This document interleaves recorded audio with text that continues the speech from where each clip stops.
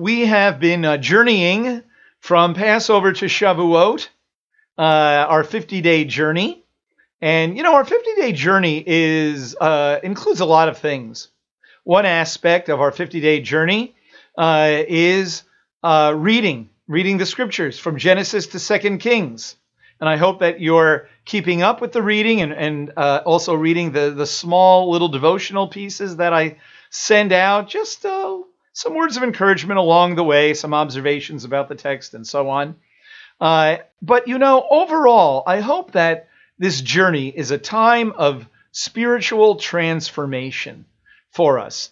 Not just a reading time or that kind of thing, but a time really of spiritual transformation where we're kind of focused on spiritual things.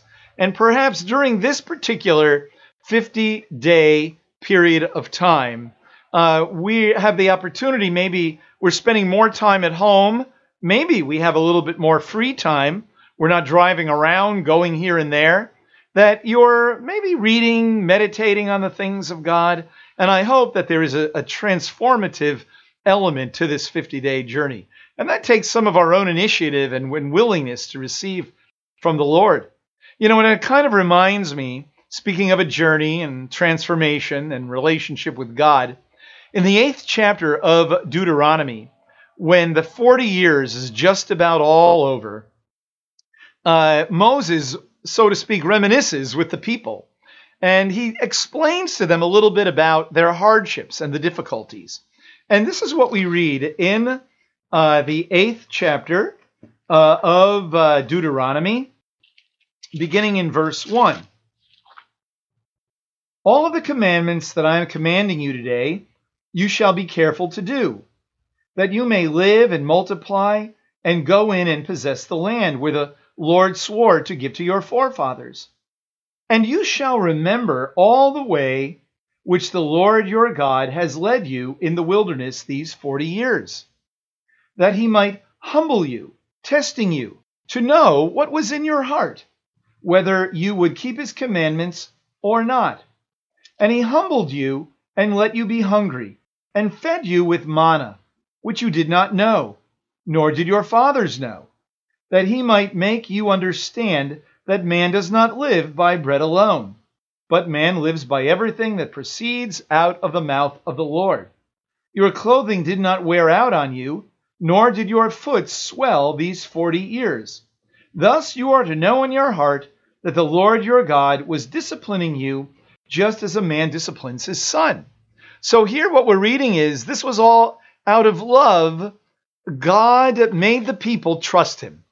They had to rely on God for their sustenance, for what they had.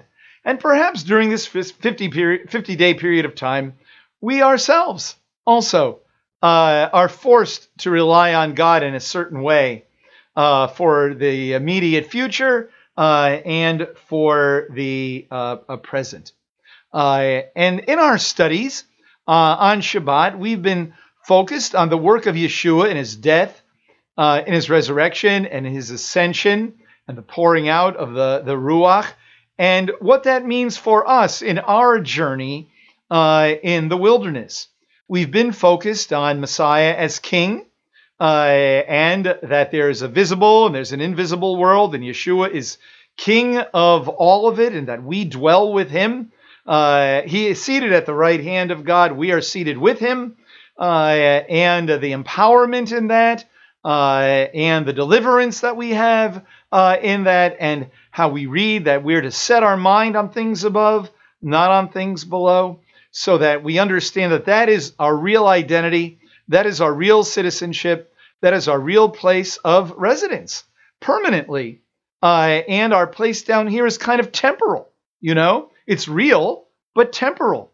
And so therefore, our life here should reflect our life there in the way we carry ourselves, in the things that we say, in the things that we do, that it should reflect life over there.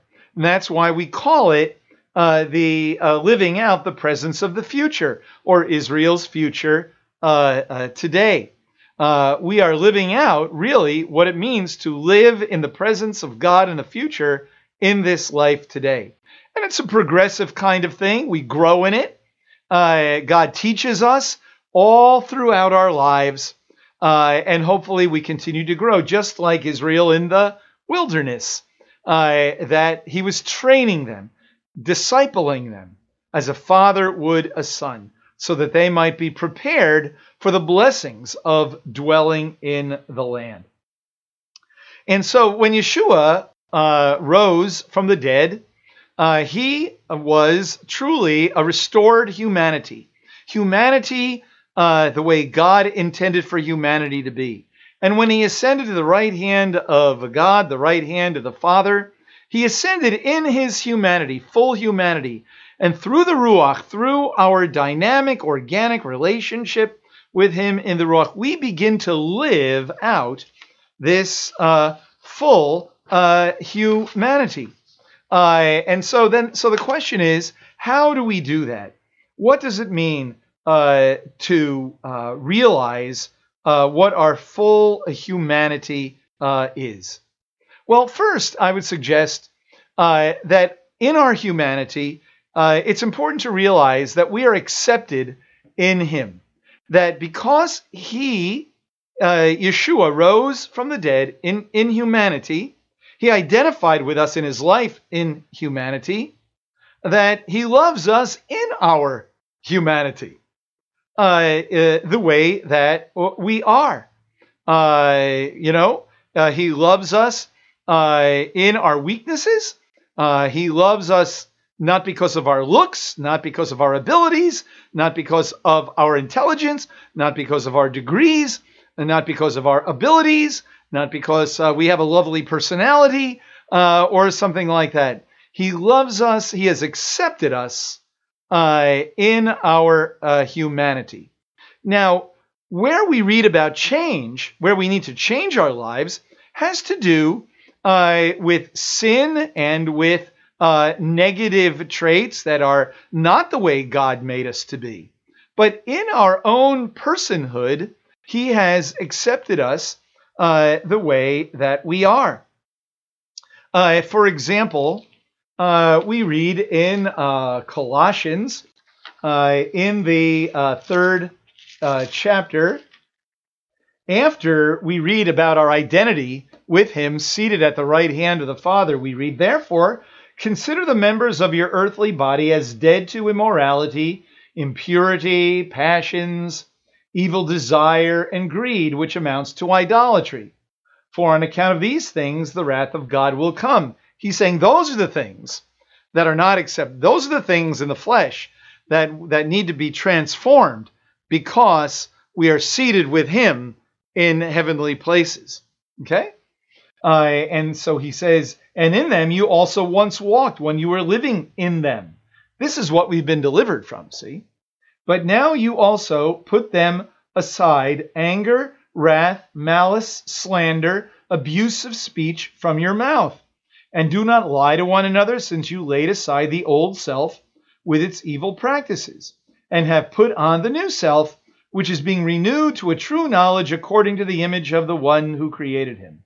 Then if you move down to verse 12, "Those who have been chosen of God, this is what we're to put on. Be holy and beloved, put on a heart of compassion, kindness, humility, gentleness, patience, bearing with one another and forgiving each other, whoever has a complaint against anyone. Just as the Lord forgave you, so also should you. And beyond all these things, put on love, which is the perfect bond of unity. And let the peace of Messiah rule in your hearts, to which indeed you were called in one body, and be thankful." Thankful. Okay. "Let the word of Messiah richly dwell within you, with all wisdom, teaching, admonishing one another, with psalms, hymns, spiritual songs, singing with thankfulness in your heart to God. And whatever you do in word and deed, do all in the name of the Lord Yeshua, giving thanks through him to God the Father." And so we could say that what we're supposed to put on, all those things, love, kindness, peace, gentleness, humility, that is living fully in our humanity. And in the resurrection of the Messiah and in the ascension of the Messiah, as we are connected to his resurrection and connected to his ascension, we begin to live out that full humanity. So I thought that today we would talk about one aspect of that full humanity that's very helpful, I think, in the world that we're living in and in the way that we carry ourselves. That is the issue of humility. Humility. Humility is a very interesting word. It means to be low, but in a variety of contexts.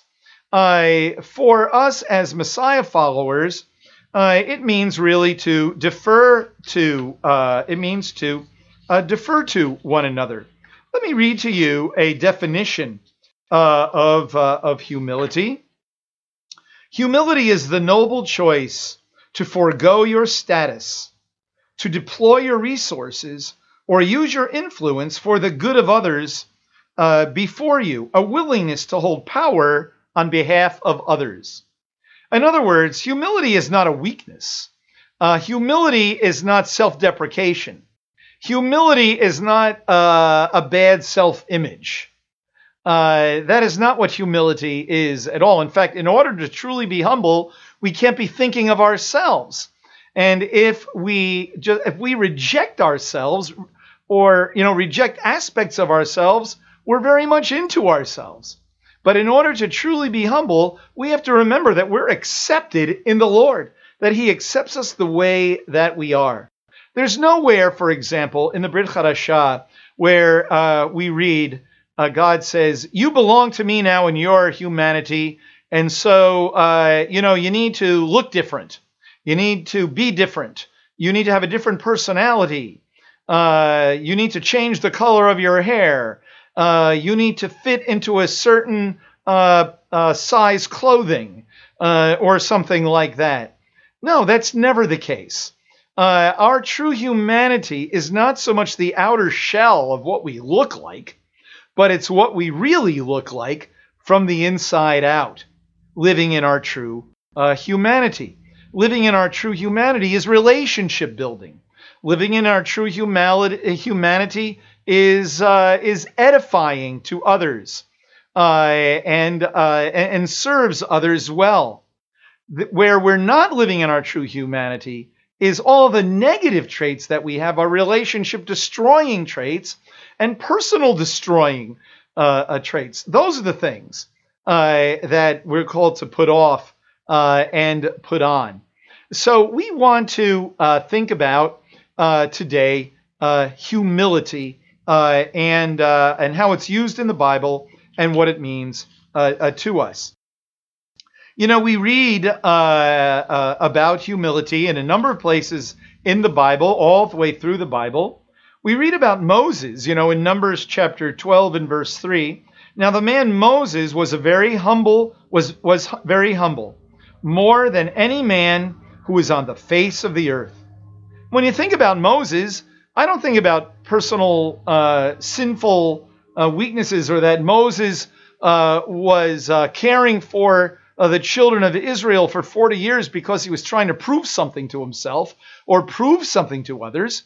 It is not, sometimes in our lives as Messiah followers, we may try to gain abilities or do things in order to prove ourselves. Maybe prove ourselves to ourselves or prove ourselves to others. No, God has accepted us the way we are. We are accepted in the beloved. And so humility means really having a real solid understanding of ourselves and having a desire to serve God. In Psalm 10 and verse 17, O Lord, you have heard the desire of the humble. You will strengthen their heart. You will incline your ear. You have heard the desire of the humble. You'll strengthen their heart. The humble will inherit the land and will delight themselves in abundant prosperity. And we read in the New Covenant in 1 Peter 3:8, to sum it all up, all of you be harmonious, sympathetic, brotherly, kind-hearted, humble in spirit. Therefore, humble yourselves under the mighty hand of God, that he may exalt you at the proper time. You know, in the Brit Hadashah scriptures, we read that those who are last shall be first, the first shall be last. That it is the one who's humble that will be exalted. And how important that is. We also read about humility in the Proverbs. The fear of the Lord is the instruction for wisdom, and before honor comes humility. Before destruction of the heart of man is haughty, but humility goes before honor. And then, of course, in Ephesians chapter 4, we read in the first couple of verses, I, therefore, the prisoner of the Lord, entreat you to walk in a manner worthy of the calling with which you have been called, with all humility and gentleness, with patience, showing forbearance to one another in love, being diligent to preserve the unity of the Spirit in the bond of peace. Okay? We just read in Colossians chapter 3 that humility is what we put on when our mind is set on the things above. Right?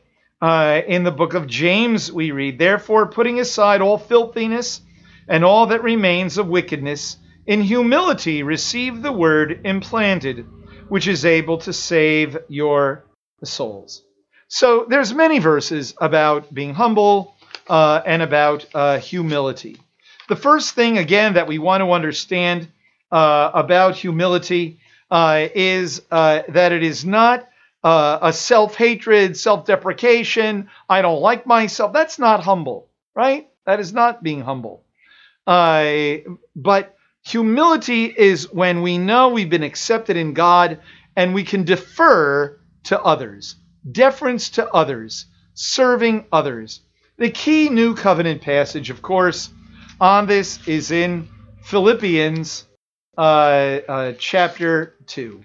Philippians chapter 2. And you may be familiar with it a bit, and we'll just hit the highlights on it.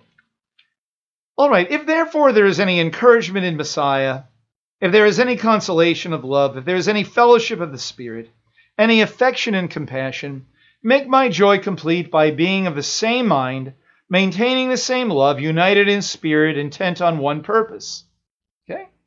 So he talks a lot in Philippians about unity. He talks a lot, he mentions in several places, we don't have time to do a study of Philippians here, but he mentions in several places about people not getting along, but how we need to get along, you know, and be unified because difficult times are ahead. And if we're going to be able to face them, we need each other. That is part of what Philippians is about. So he is saying, be of one purpose, have the same mind, maintain the same love. It's a differentiated mind. Of course, we can have our own opinions, but we respect one another. And when it comes to goals and vision, we share the same goals. We share the same vision. We may have different personalities. We may have different abilities. Some are strong in some things. Some are strong in others. That's okay. God accepts us the way we are. But we're called to have certain kinds of traits that demonstrate our full humanity in the Messiah.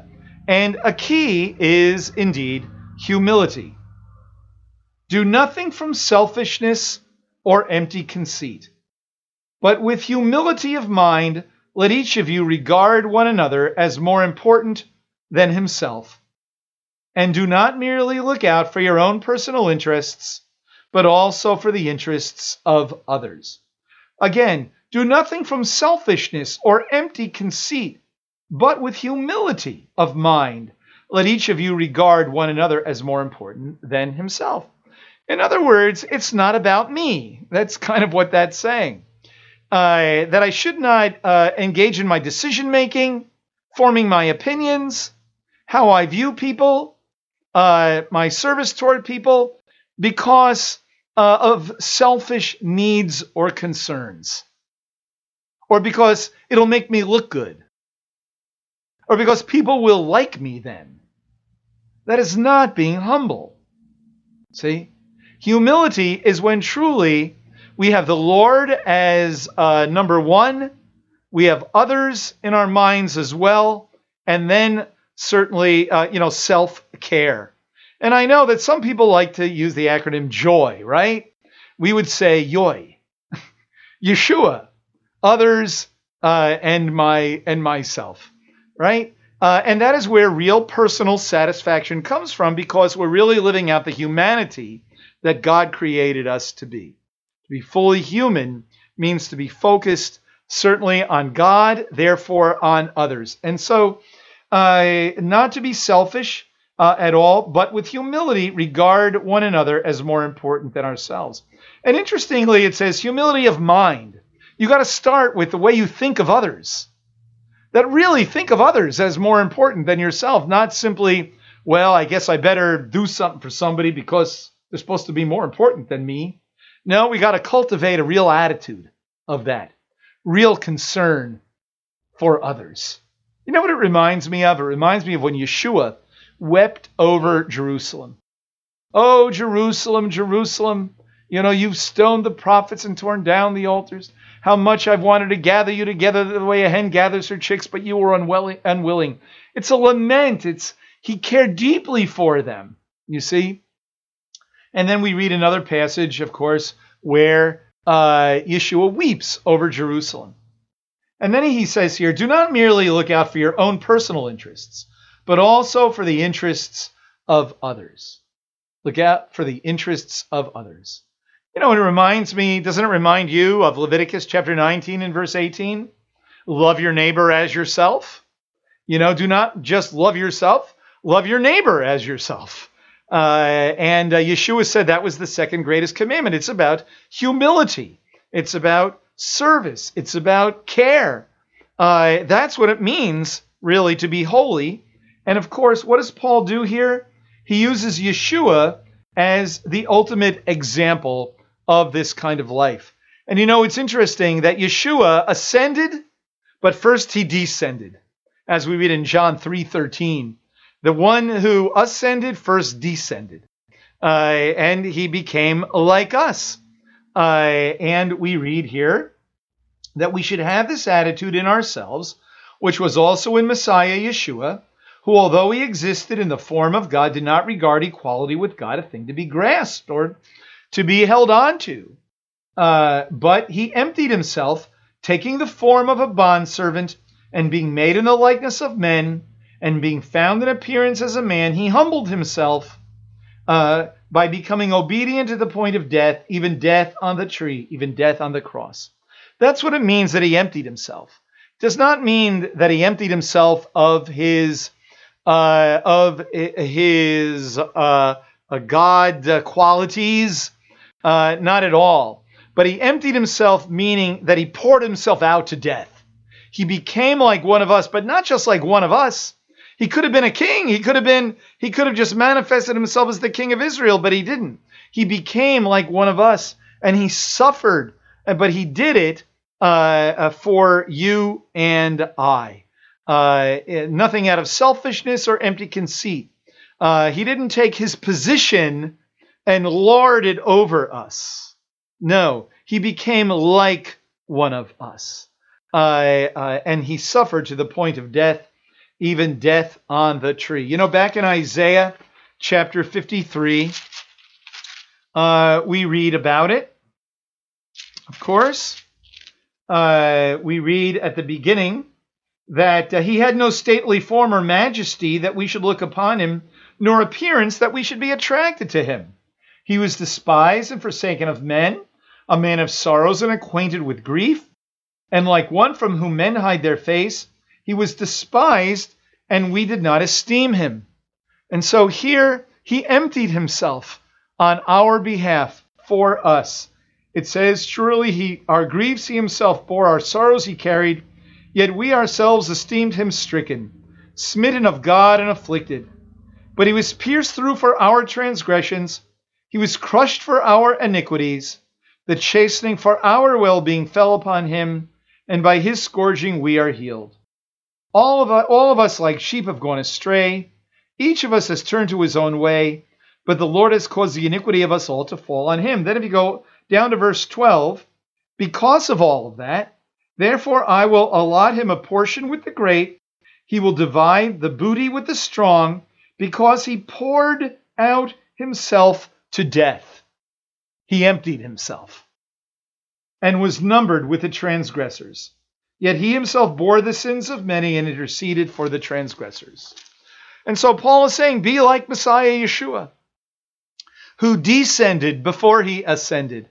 And so if we're to live out our full humanity, we need to live it out in, indeed, humility, in being concerned for others and not merely for ourselves.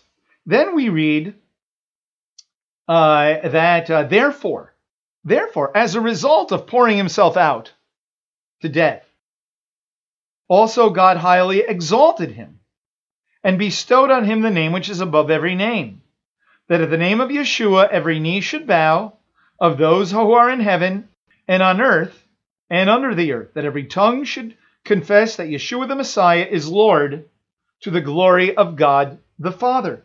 It's important to understand there that that does not mean that he earned the name Lord, or that he wasn't Lord before.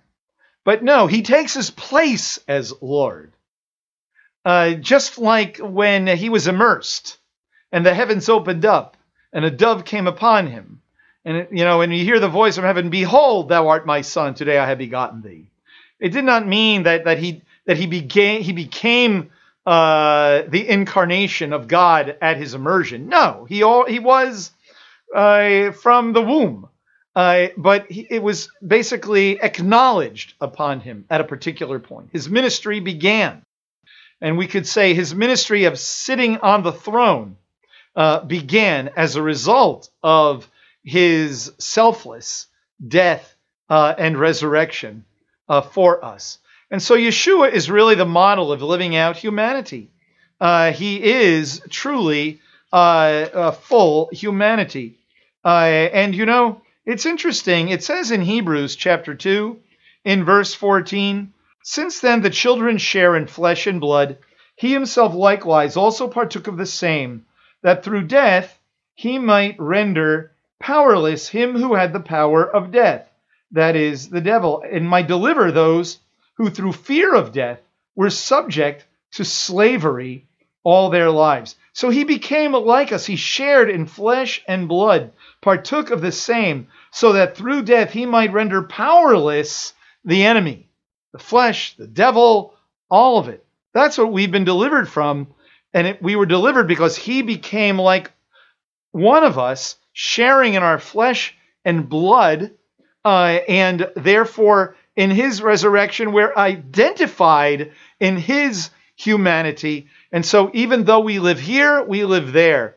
And really our empowerment via the Ruach is our organic relationship with him, where we can really now live out full humanity, and may we be able to do so in humility. Now the passage goes on here. In verse 12, it says, "So then, my beloved," in other words, now, he's explained, live a life of humility. And he says, live a life of humility like Yeshua. Because if you live a life like Yeshua, you'll see that when you humble yourself, God will exalt you. God will exalt. You don't need to exalt yourself. That is a false humility. God will exalt you. Again, remember, if we're really going to be humble, we know we're accepted. We don't have to earn it from people. We do not have to show off. We do not have to display all of our talents in order to be accepted by God or one another. We all play a role in God's calling as a community of Messiah followers, whether we're talking about ourselves individually or as a community. And so therefore, I would say we can relax in him and live out, therefore, this calling of being concerned, of deferring to the needs of others. That, my friends, is a very important part of what it means to really be a human being. So then, my beloved, just as you have always obeyed, not in my presence only, but now much more in my absence, work out your salvation with fear and trembling.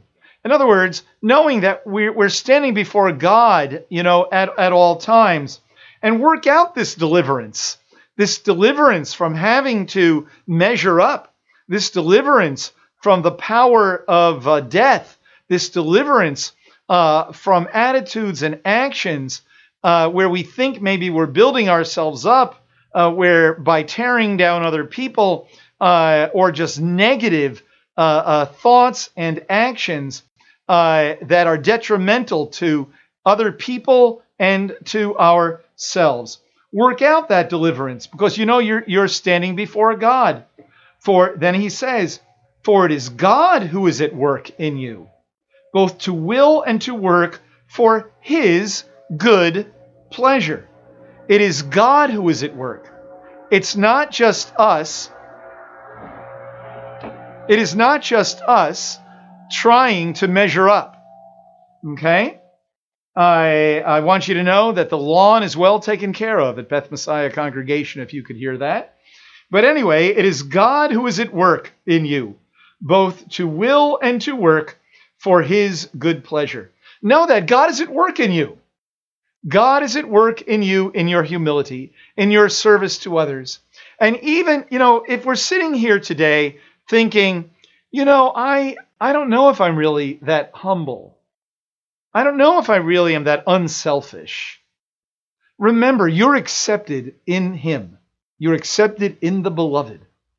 And he is at work in your life. Remember what we read in Deuteronomy chapter 8? God is disciplining you. And perhaps through certain things happening in your life right now, God is making you, shall we say, more human. And hopefully reminding you that serving others is what it means to be fully human. There's lots of traits, but humility is a huge one, and we see it here in Philippians chapter 2.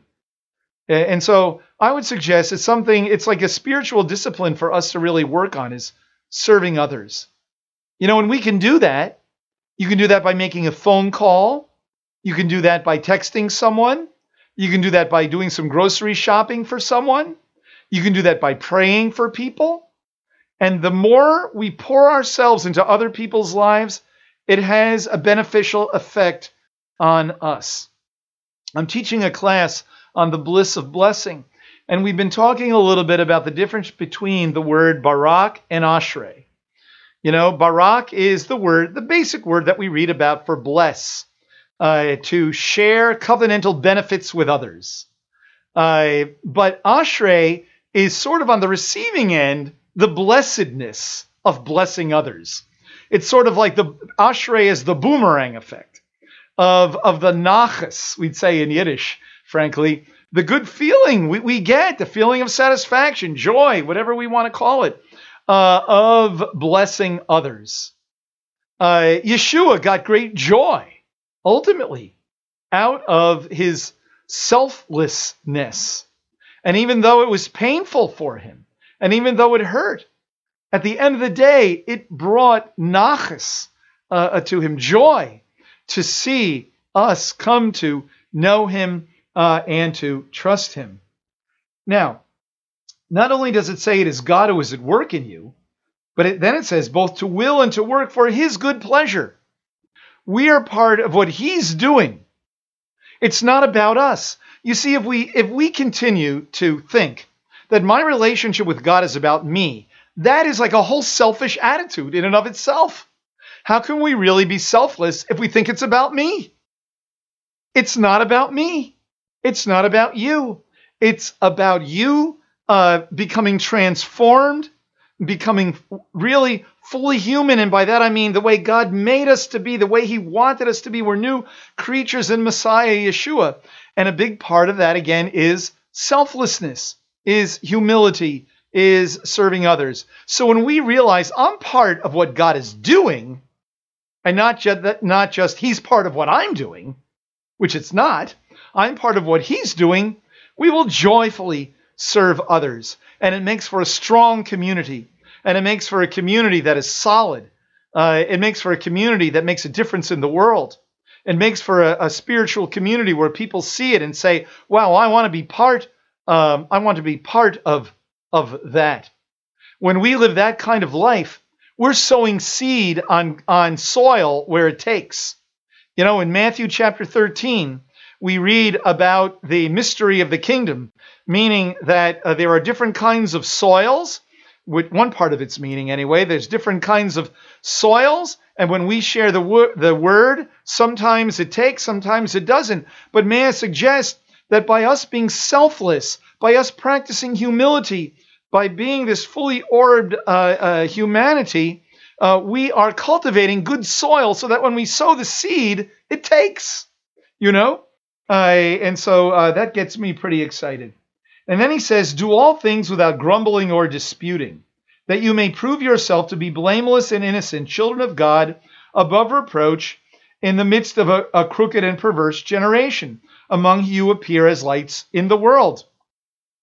Throughout all of this, he's using terminology that's in the Tanakh to describe the children of Israel in the wilderness. A crooked and perverse generation. You know, we read that in Deuteronomy chapter 32. Do all things without grumbling or disputing. We read this word grumbling whenever Paul talks about, the wilderness wanderings and the things happened to them for our benefit. He talks about grumbling. You read about people grumbling in the wilderness. And so he's saying, don't be like the generation in the wilderness. You know, do all things without grumbling or disputing. Because when we grumble, when we dispute, when we have a bad attitude, when it's about me, that's when we want to go back to Egypt. When it's about me, we're not really trusting God to get us to the finish line. When it's about me, I need instant gratification. I need it right now. I need the sizzle and not the steak. But may I suggest God has called us to eat steak. And so, my friends, if we are going to really live out that full humanity, and by the way, living out that full humanity means that we receive joy and satisfaction, and it means that we can stay above the fray. Because when we enter into rocky roads or uncertain times, or we receive negative information or bad news, we remember, wait, it's not about me. And our hearts have been cultivated to have a heart of humility. And that's how our needs get met, one to the other. When we're all in a spiritual community being deferential to one another, our needs are getting met. Read all of those one another's. You know, when I have something bad happen in my life, if I enter a period where I really need help, then someone else who is humble defers to me and helps me. When I sense a need, I defer to others. And so all of our needs get met. That's what it means to be fully human, to serve, to be like the Messiah. And so I hope that we might keep our minds, set our minds on things above. Remember that we're seated in heavenly places in Messiah Yeshua. So by being seated there, being identified with him, we are entering this transformative stage of full humanness. And may we truly practice that humility. That's how we get through times like this, by serving others. We really do get a sense of joy, spiritual nachas, a good sense of feeling of serving others, of walking in the will of God. And I pray that might be something that we enter into and be the way we live. Let's pray. Lord God, thank you for this word about humility. Lord, I pray, God, that once again we might recognize that humility is a very powerful trait for us to have. Many times we look for honor, but we know that honor only comes through humility. It is the last who will be first. And Yeshua truly demonstrated that. And so, God, may we use the spiritual power that we have in you, Lord, by our own choice, by our own will, a desire to serve God. May we recognize that humility is indeed a choice, that we forego our status and deploy our resources and use our influence for the good of others before ourselves. A willingness to hold power on behalf of others.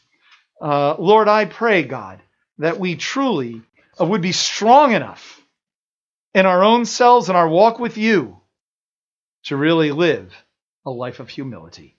We pray in Messiah's name. Amen.